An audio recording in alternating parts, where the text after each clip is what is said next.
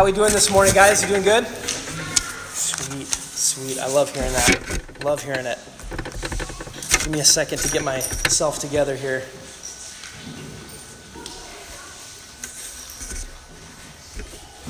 All right. Hope Springs exists. You may have heard to love God and to love people and to serve our city. We don't exist for anything else here. Everything we do, everything we say, everything we sing, everything we are is about these things. We've spent the last few weeks talking about these three things and what it means for us as a community of faith to help people in their relationships with God and with other people. We found that to love God a few weeks ago meant to wrestle with God and to help other people wrestle with God. It didn't mean to have all the answers. It didn't mean to have your life put together. It meant that if you're a mess, you're honest about the mess, and we're all a mess, so we should be honest about it. We wrestled, and we talked about wrestling with God. We found that to love others means to be aware of the suffering around us that we tend to ignore, and to enter into that suffering, and to work to empathize with it and to alleviate it. That's what we talked about with loving people. Today, I just want to talk about Batman. Because of course, right? Why wouldn't you want to talk about Batman on a Sunday morning, right? Maybe we've got some Batman fans in the house. Maybe we don't. Maybe you're just confused, and that's okay too. You can't talk about Batman without talking about something else, and that's Gotham City. There are several ways to represent Batman's relationship with his city, but Batman always has this deep, lifelong connection to Gotham City. He has a relationship with it. His relationship is lifelong. And honestly, his relationship with his city is forged not in a great view of it, but in pain. And yes, he is made up. I get it. He's not real, okay? But he is obsessed with justice, and obsessed with his city. So much so that Gotham City itself is a character in Batman. The city itself is a character. He's obsessed with people not getting away with hurting other people, with his city not being healed in the way that it should be. He's obsessed with that. Now, this isn't Gotham City, obviously. The color scheme's not right? It's not dark enough to be Gotham City. It's not noir enough to be Gotham City. And you're not Batman, and neither am I. I'm not suggesting that you wear capes and that we run around and we get the bad guys. That's not what I mean. But we're here to serve our city, to be obsessed with its welfare. And that's why I bring him up, is because you can't be a fan if you don't understand that there is a deep connection with your city. To do whatever it takes for this city to be healthy and to be whole. That's what we're talking about today. How do we love? How do we serve the city that we're planted in? Let's pray. Why don't you bow your heads and close your eyes? And just for a minute, get quiet, take a breath. If you're not a fan of Batman, you don't have to think of Batman. And that's okay. But what relationship do you have with the city? I'm going to ask you some questions for your time in prayer. What is your relationship with the city? Has it even occurred to you that you should have a relationship with your city?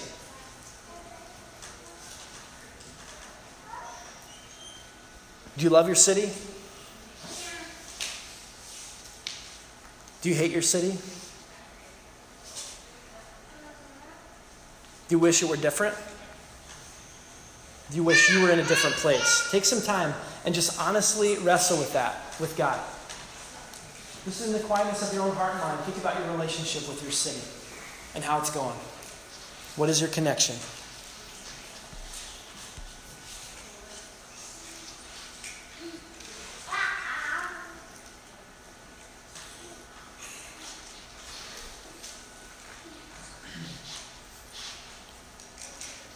God, thank you for today, and I pray that you would convict us in a deep way to have a deep passion, a commitment to the welfare and the wholeness of the city that you've planted us in. God, we might have people here from other cities, and we just pray that for that, whatever city you're from, God, that you would give us a deep sense of what it means to make this city your city.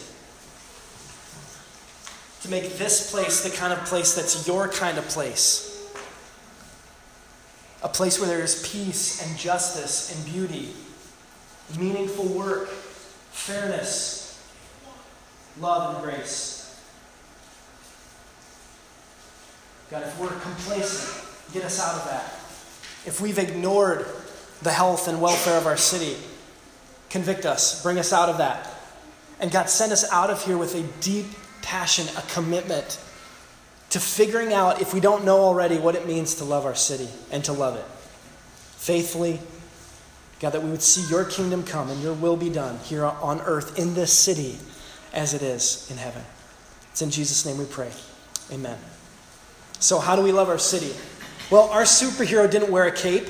He wore a crown of thorns. And he was well acquainted with sorrow and with grief. And one of the ways that Jesus was passionate and in grief was over the state of the city. The city. Now, we lived in Pennsylvania for a little while, and we were about 90 miles from New York City. And we were about 90 miles from Philadelphia. So we're kind of right in between Philadelphia and New York City. But there was something that people would say all the time. And they would say this, hey, I'm going to the city next week. I'm going to the city. And everyone would talk like that, the city. Well, what city? You know, like when we were first out there, what does that actually mean? They're talking about the city. New York City, that's what they're talking about. The city. Like in capital T-H-E. The city. So if you think about it, what is the city of God? Throughout time and history and all throughout, we see that in the scriptures over and over again. God is obsessed with his city. And his city is found in every city, by the way, and we'll talk about how that kind of teases out. But his city on earth, his representation there is Jerusalem. And so when Jesus is looking at Jerusalem, he's standing there getting ready to go into the city. This is what he has to say. Look at Matthew 23, verse 37. And hear the passion in his voice. And you moms out there, it's not Mother's Day, but you moms out there, hear the maternalness of this statement, because it's there and it's heavy. Hear what he says. Hear the passion in his voice. Jerusalem, Jerusalem, you who kill the prophets and stone those sent to you. How often I have longed to gather your children together, as a hen gathers her chicks under her wings, and you were not willing. You were not willing. If we're going to follow Jesus, and if we're going to be like him, we're going to have to cultivate the same ache in our bones for the state of the city. The same love, the same desire, the same passion. This passion for Jerusalem is not restricted to just Jesus and just his place and his time in the scriptures. Jesus is the divine and a human. And this ache that he's expressing is one that God has had for millennia. Over and over and over again in the scriptures, God yearns for his city to be whole. He yearns for people to be healthy and at peace inside his city. And people constantly obsess over the city in the scriptures. Look at Psalm 48. This is just one example of many, many, many. And we're going to go through it quick. But it's one example of many of God's love affair with his city. Here's what it says. Great is the Lord and most worthy of praise in the city of our God, his holy mountain. Every time you see his holy mountain, it's talking about the city of God, talking about Jerusalem, talking about God's place. Beautiful in its loftiness, the joy of the whole earth. Like the heights of Zaphon is Mount Zion, the city of the great king. God is in her citadels. He has shown himself to be her fortress. When the kings joined forces, when they advanced together, when they saw her and they were astounded, they fled in terror of what? Of a person? No. Of an army? No. Of the city. God's city. Trembling sees them there, pain like that of a woman in labor. You destroyed them like the ships of Tarshish, shattered by an east wind. As we have heard, so we have seen in the city of the Lord God Almighty, in the city of our God, God makes her secure forever. We skip ahead to verse 12. Yeah, it says, walk around Zion, go around her, count her tires, not tires, she didn't have tires, towers. Count her towers. Consider, look at your city. Consider her ramparts. View her citadels, that you may tell of them to the next generation. For this is our God forever and ever. He will be our guide even to the end. Do you hear the love and the passion for God's city there? Like even for its physical attributes, there is love. Even for its buildings, even for its streets, there is a deep love and connection to and commitment to the city of God. These are love songs about God's city. There is yearning. There is a stunningly beautiful picture at the end of the Bible about the city of God and its fulfillment. Look at Revelation 21, verse 1. I know we're bouncing around here, but hang with me. It says, then I saw a new heaven and a new earth.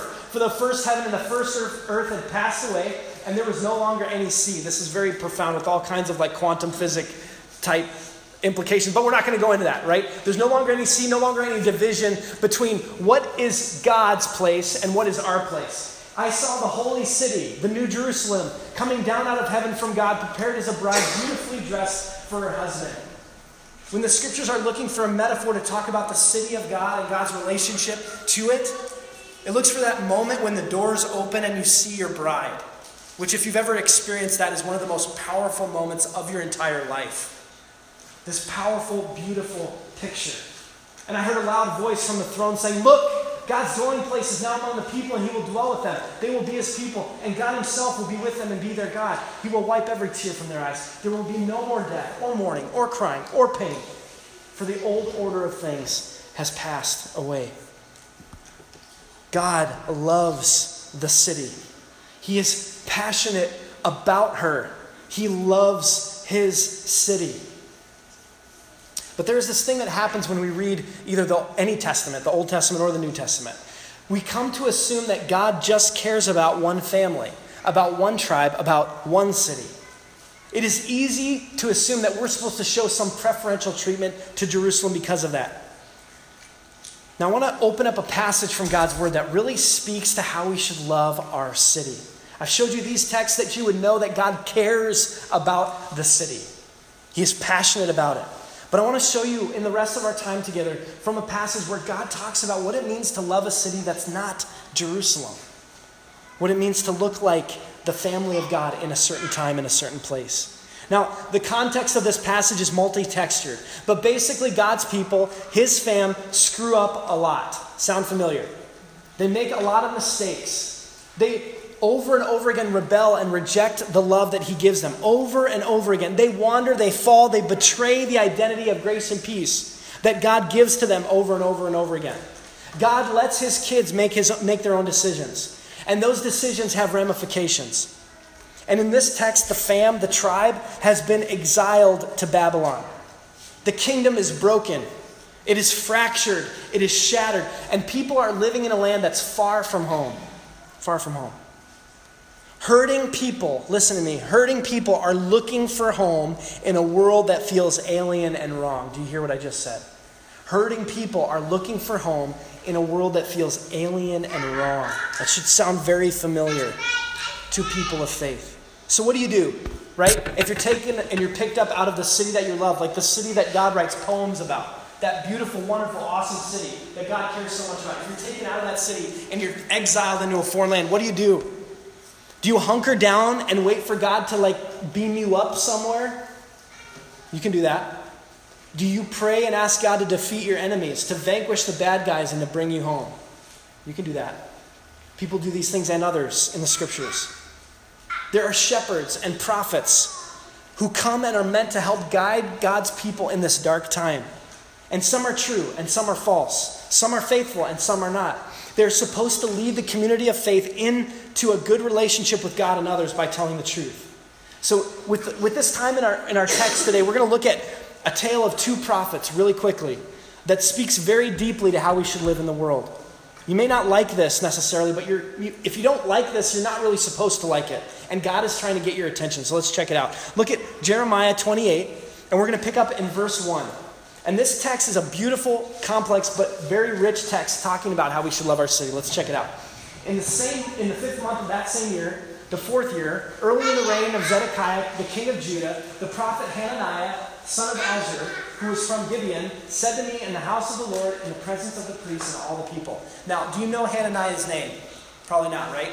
He doesn't sound familiar. He's not a big-time Bible guy. There's a reason for that, and it's coming up right now. He says to me as Jeremiah, writing this text, "This is what the Lord Almighty, the God of Israel, says. I will break the yoke of the king of Babylon. Within 2 years, I will bring back to this place all the articles of the Lord's house that Nebuchadnezzar, king of Babylon, removed from here and took to Babylon. I will also bring back to this place Jehoiakim, the son of Jehoiakim, the son of the king of Judah, and all the other exiles from Judah who went to Babylon in 2 years, declares the Lord. For I will break the yoke of the king of Babylon." Okay, so Hananiah gives this message. And what is this message? We're going to win, right? God is going to intervene. He's going to break the yoke of the king of Babylon. He's going to bring us back to the city that's ours, the city that we should be in, the place and the time, the best place in the whole wide world. This is what's going to happen. That's what Hananiah says. How do you respond? Like with cheers and celebrations, right? Everyone rejoices because it's good news. It's what they want to hear also. This is exactly what we want to hear. God's going to intervene. God's going to get the bad guy, and he's going to make everything right again. But there's a reason why you don't remember Hananiah's name. Look at verse 5. Then the prophet Jeremiah replied to the prophet Hananiah before the priests and all the people who were standing in the house of the Lord. He said, Amen. That's surprising, because he's going to give a different message. That amen means may it be so. May the Lord do so. May the Lord fulfill the words you have prophesied by bringing the articles of the Lord's house and all the exiles back to this place from Babylon. Nevertheless, listen to what I have to say in your hearing and in the hearing of all the people. From early times, the prophets who preceded you and me have prophesied war and disaster and plague against many countries and great kingdoms. But the prophet who prophesies peace will be recognized as one truly sent by the Lord if, and only if, his prediction comes true. This is a fascinating interaction between two prophets. Because the one is saying, hey, great news, we're going to win. And the bad guys are going to get kicked out, and God's going to just destroy stuff. It's going to be awesome. The other one says, I hope you're right, but know this. You need to be proved right. Rock on. I hope you're right. But if we take a step back, by the way, and if we look at what's going on with Jeremiah, Jeremiah has something really interesting going on with him at this time. At this time, he's walking around with a yoke around his neck. Do you know what a yoke is? A yoke is something that you put on an animal to make it go a certain direction. And God had told him to put a yoke around his neck to symbolize that God was going to put a yoke around the neck of his people. And he was going to take them into captivity. And bad things were going to happen. And that yoke was supposed to symbolize all of that. So he's walking around with the yoke on his neck and he's saying, hey, I hope you're right. Look at verse 10. Then the prophet Hananiah took the yoke off the neck of the prophet Jeremiah. So he did something. He took the yoke that God put on Jeremiah off of Jeremiah and broke it. And said before all the people, this is super dramatic. This is what the Lord says. In the same way, I will break the yoke of Nebuchadnezzar, king of Babylon, off the neck of all the nations within 2 years. At this, the prophet Jeremiah went on his way. Notice that the prophet takes a visual that God commanded Jeremiah to put on, and he takes it off and he breaks it. It is incredible what happens next. Look at verse 12. After the prophet Hananiah had broken off the yoke off the neck of the prophet Jeremiah, the word of the Lord came to Jeremiah. Go and tell Hananiah, this is what the Lord says. You have broken the wooden yoke, but on its place you will get a yoke of what? Of iron that you can't break. This is what the Lord Almighty, the God of Israel, says. I will put an iron yoke on the necks of all these nations and make them serve Nebuchadnezzar, king of Babylon, and they will serve him. I will even give him control of all the wild animals, which I don't understand. Why he needs control of even the animals. But God says he's going to give him control of the animals and control of the nations and control of all these cities all over the place. God incorporates the drama of Hananiah into the word that he gives to Jeremiah. You desperately want to be rescued, is what he's saying to his people.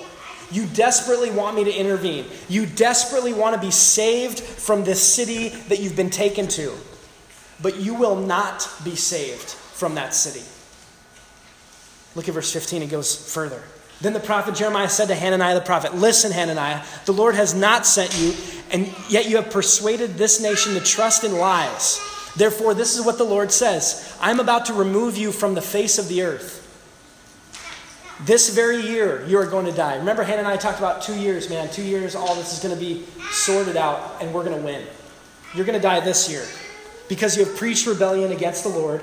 In the 7th month of that same year, they don't have to wait 2 years to find out, Hananiah the prophet died.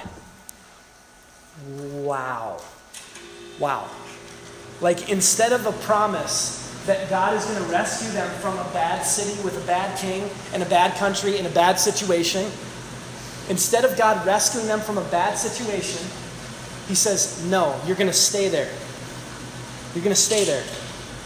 And God is so serious about his family being whole, so serious about them being on the right track, that Hananiah was deceiving the whole community of faith, the whole nation, and he was convinced that the rescue of people meant removal of interaction with Babylon. That rescue meant God was going to fix the situation they were in. That rescue meant that Hananiah actually was removed from the equation.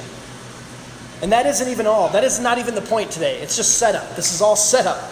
The point comes in the next chapter. And the next chapter we find a verse that has been almost totally divorced from its context. Have you ever heard this verse?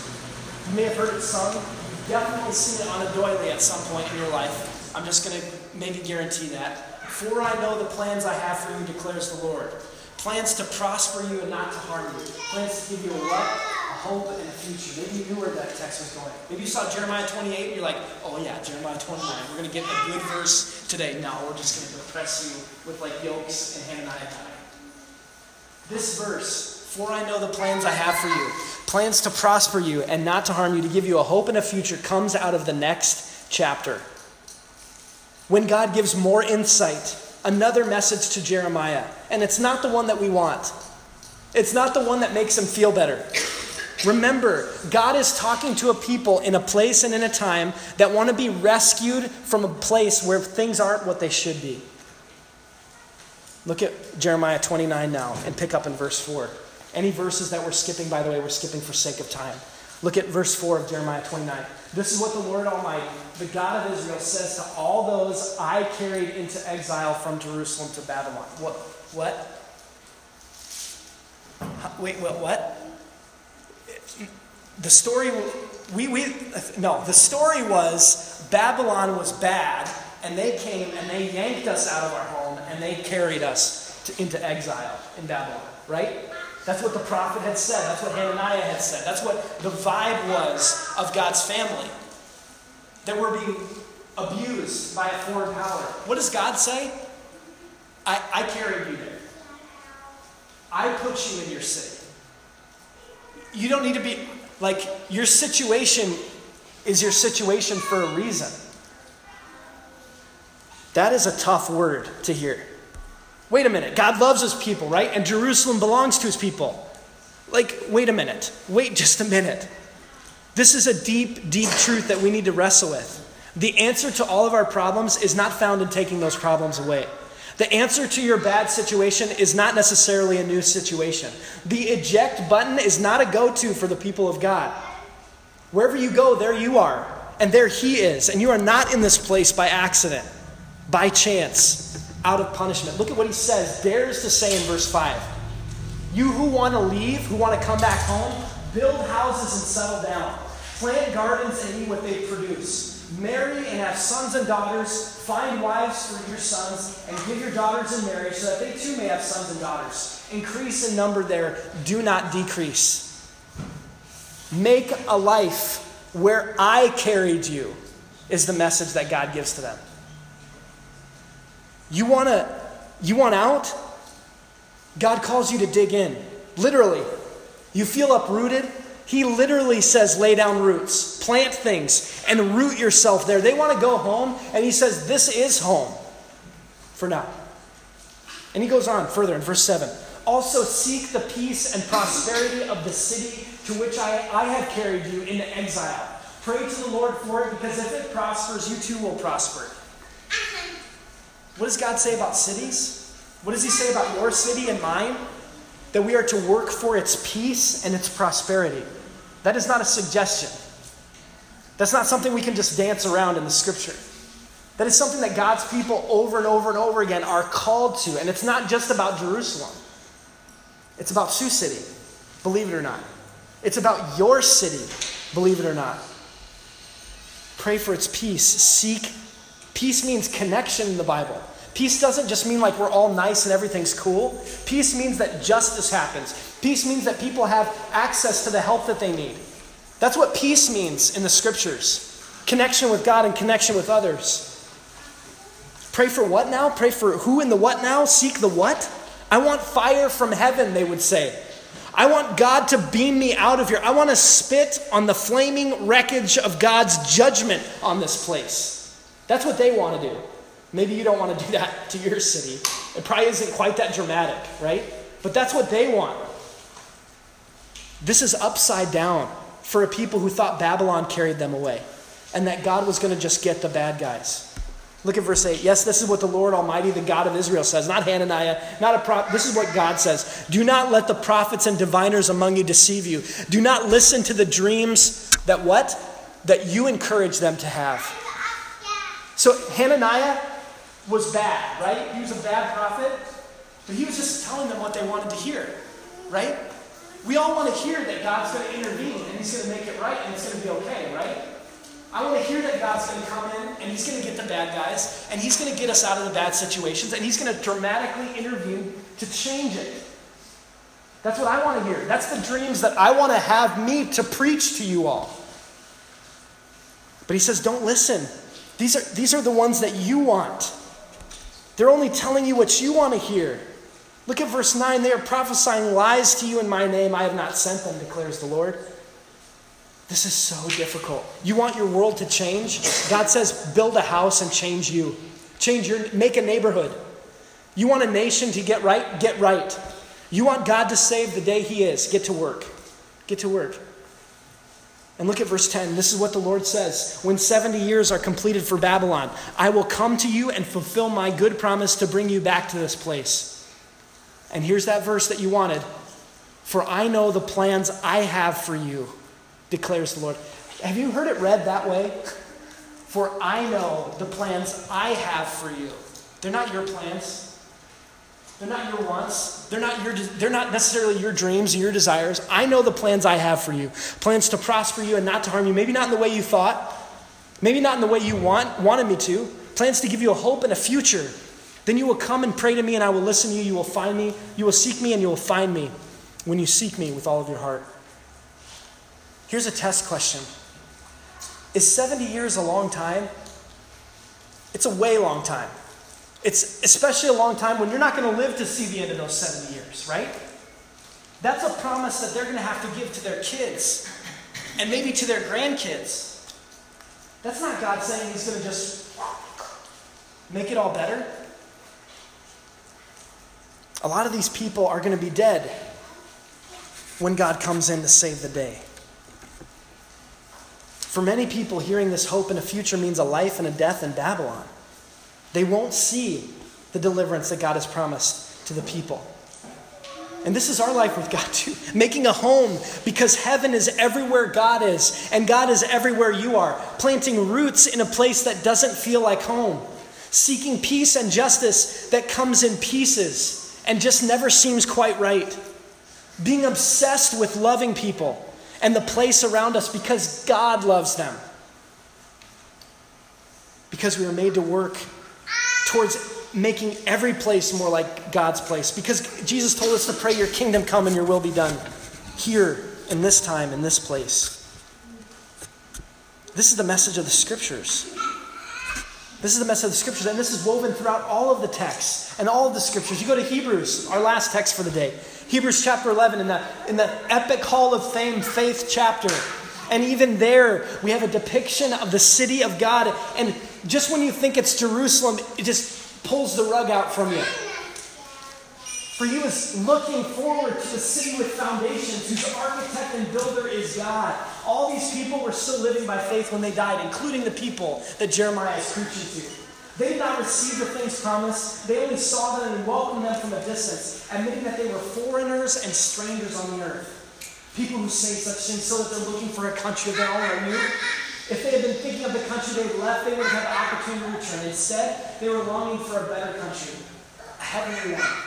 And this is it. Therefore, God is not ashamed to be called their God, for he has prepared what? A city for them. Where is God's city? God's city is wherever God's people are. So God's city, guess what, is Sioux City. And God's city is whatever city you hail from. God has sent us to love and to serve this city, that he would have his way with us and with the universe. This is a big thing to rest in. It's a big thing to trust in.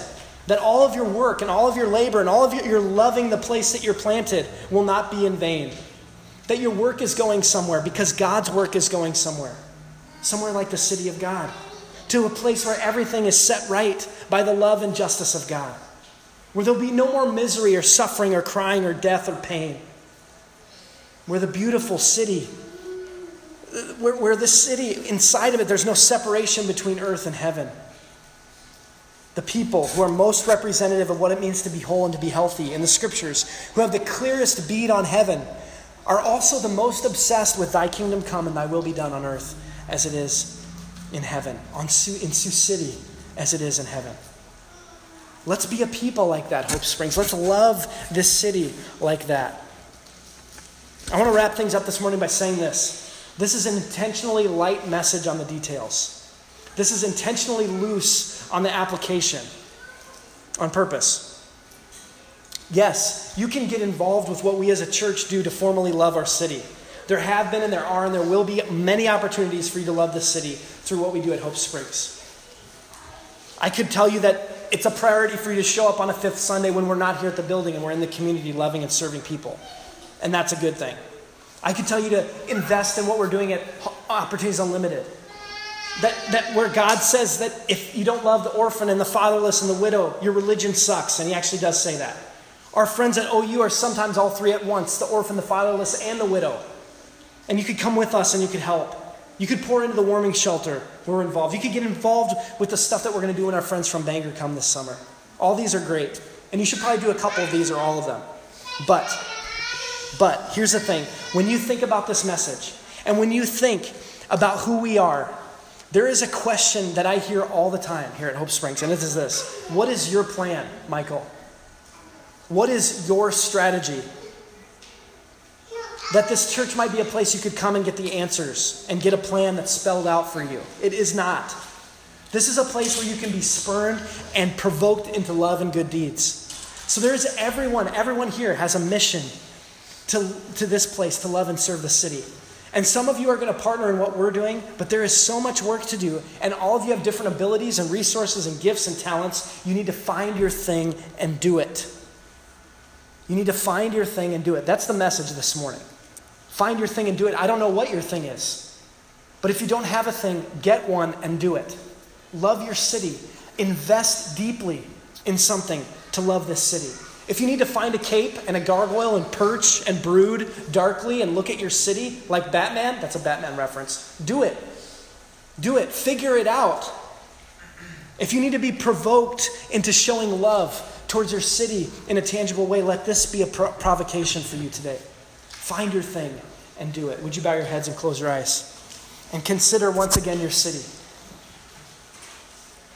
We're meant to love God here. We're meant to love people. We're meant to serve our city. What's your thing? What is your thing? A lot of you probably are doing your thing. And if that's you and you're like, dude, chill out, I'm working. Hear this, your labor is not in vain.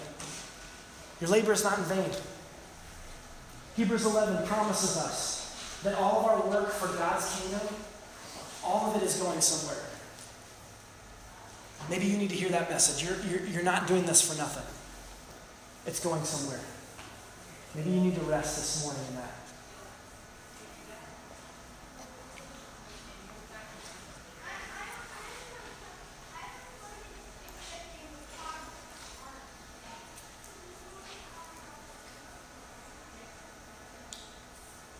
There's another door in this message, and here's the other door. You finding your thing. What is your thing? What passion drives you to serve the city?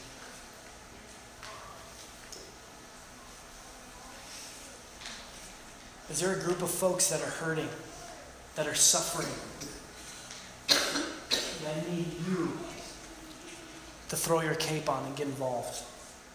You're not going to be a superhero, but what is your thing? Is God provoking you? Is he challenging you to get more involved in loving and serving your city? Maybe just brainstorm for a couple moments. How can I love this city? How can I serve this city?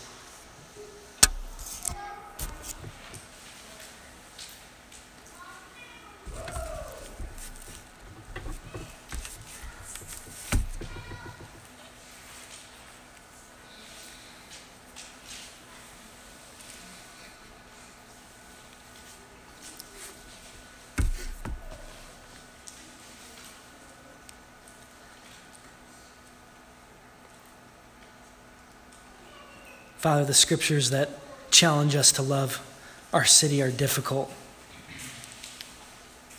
God, I want the answer to be that if something's wrong with our city, you'll move us to a different one. That if there's a bad situation, that you'll intervene. That you'll rescue us out of things that aren't right, situations that aren't right, places of suffering and misery and pain.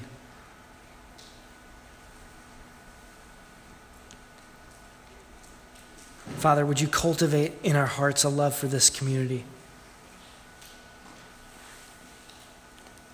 God, that if we're annoyed by it or frustrated by what we see or we just don't even see people suffering, God, would you give us new eyes and a new heart?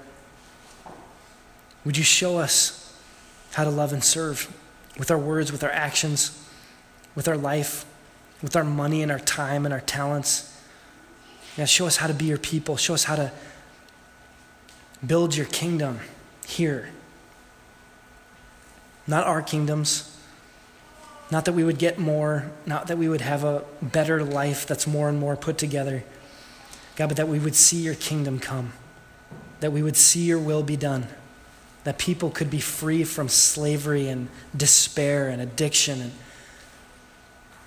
that our city could be healthy. That people could have opportunity to be the people you created them to be. God, that you'd show us how to sacrificially love as we've been loved sacrificially by you and by your Son, Jesus. Motivate us, show us by your Spirit, by your word, by your power, what it looks like to be a people that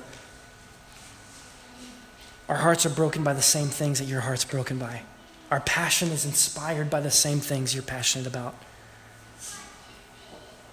That we could see our city be your city. It's in Jesus' name we pray. It's for his kingdom, not ours, that we pray it. Amen. All right, thank you so much for being here today.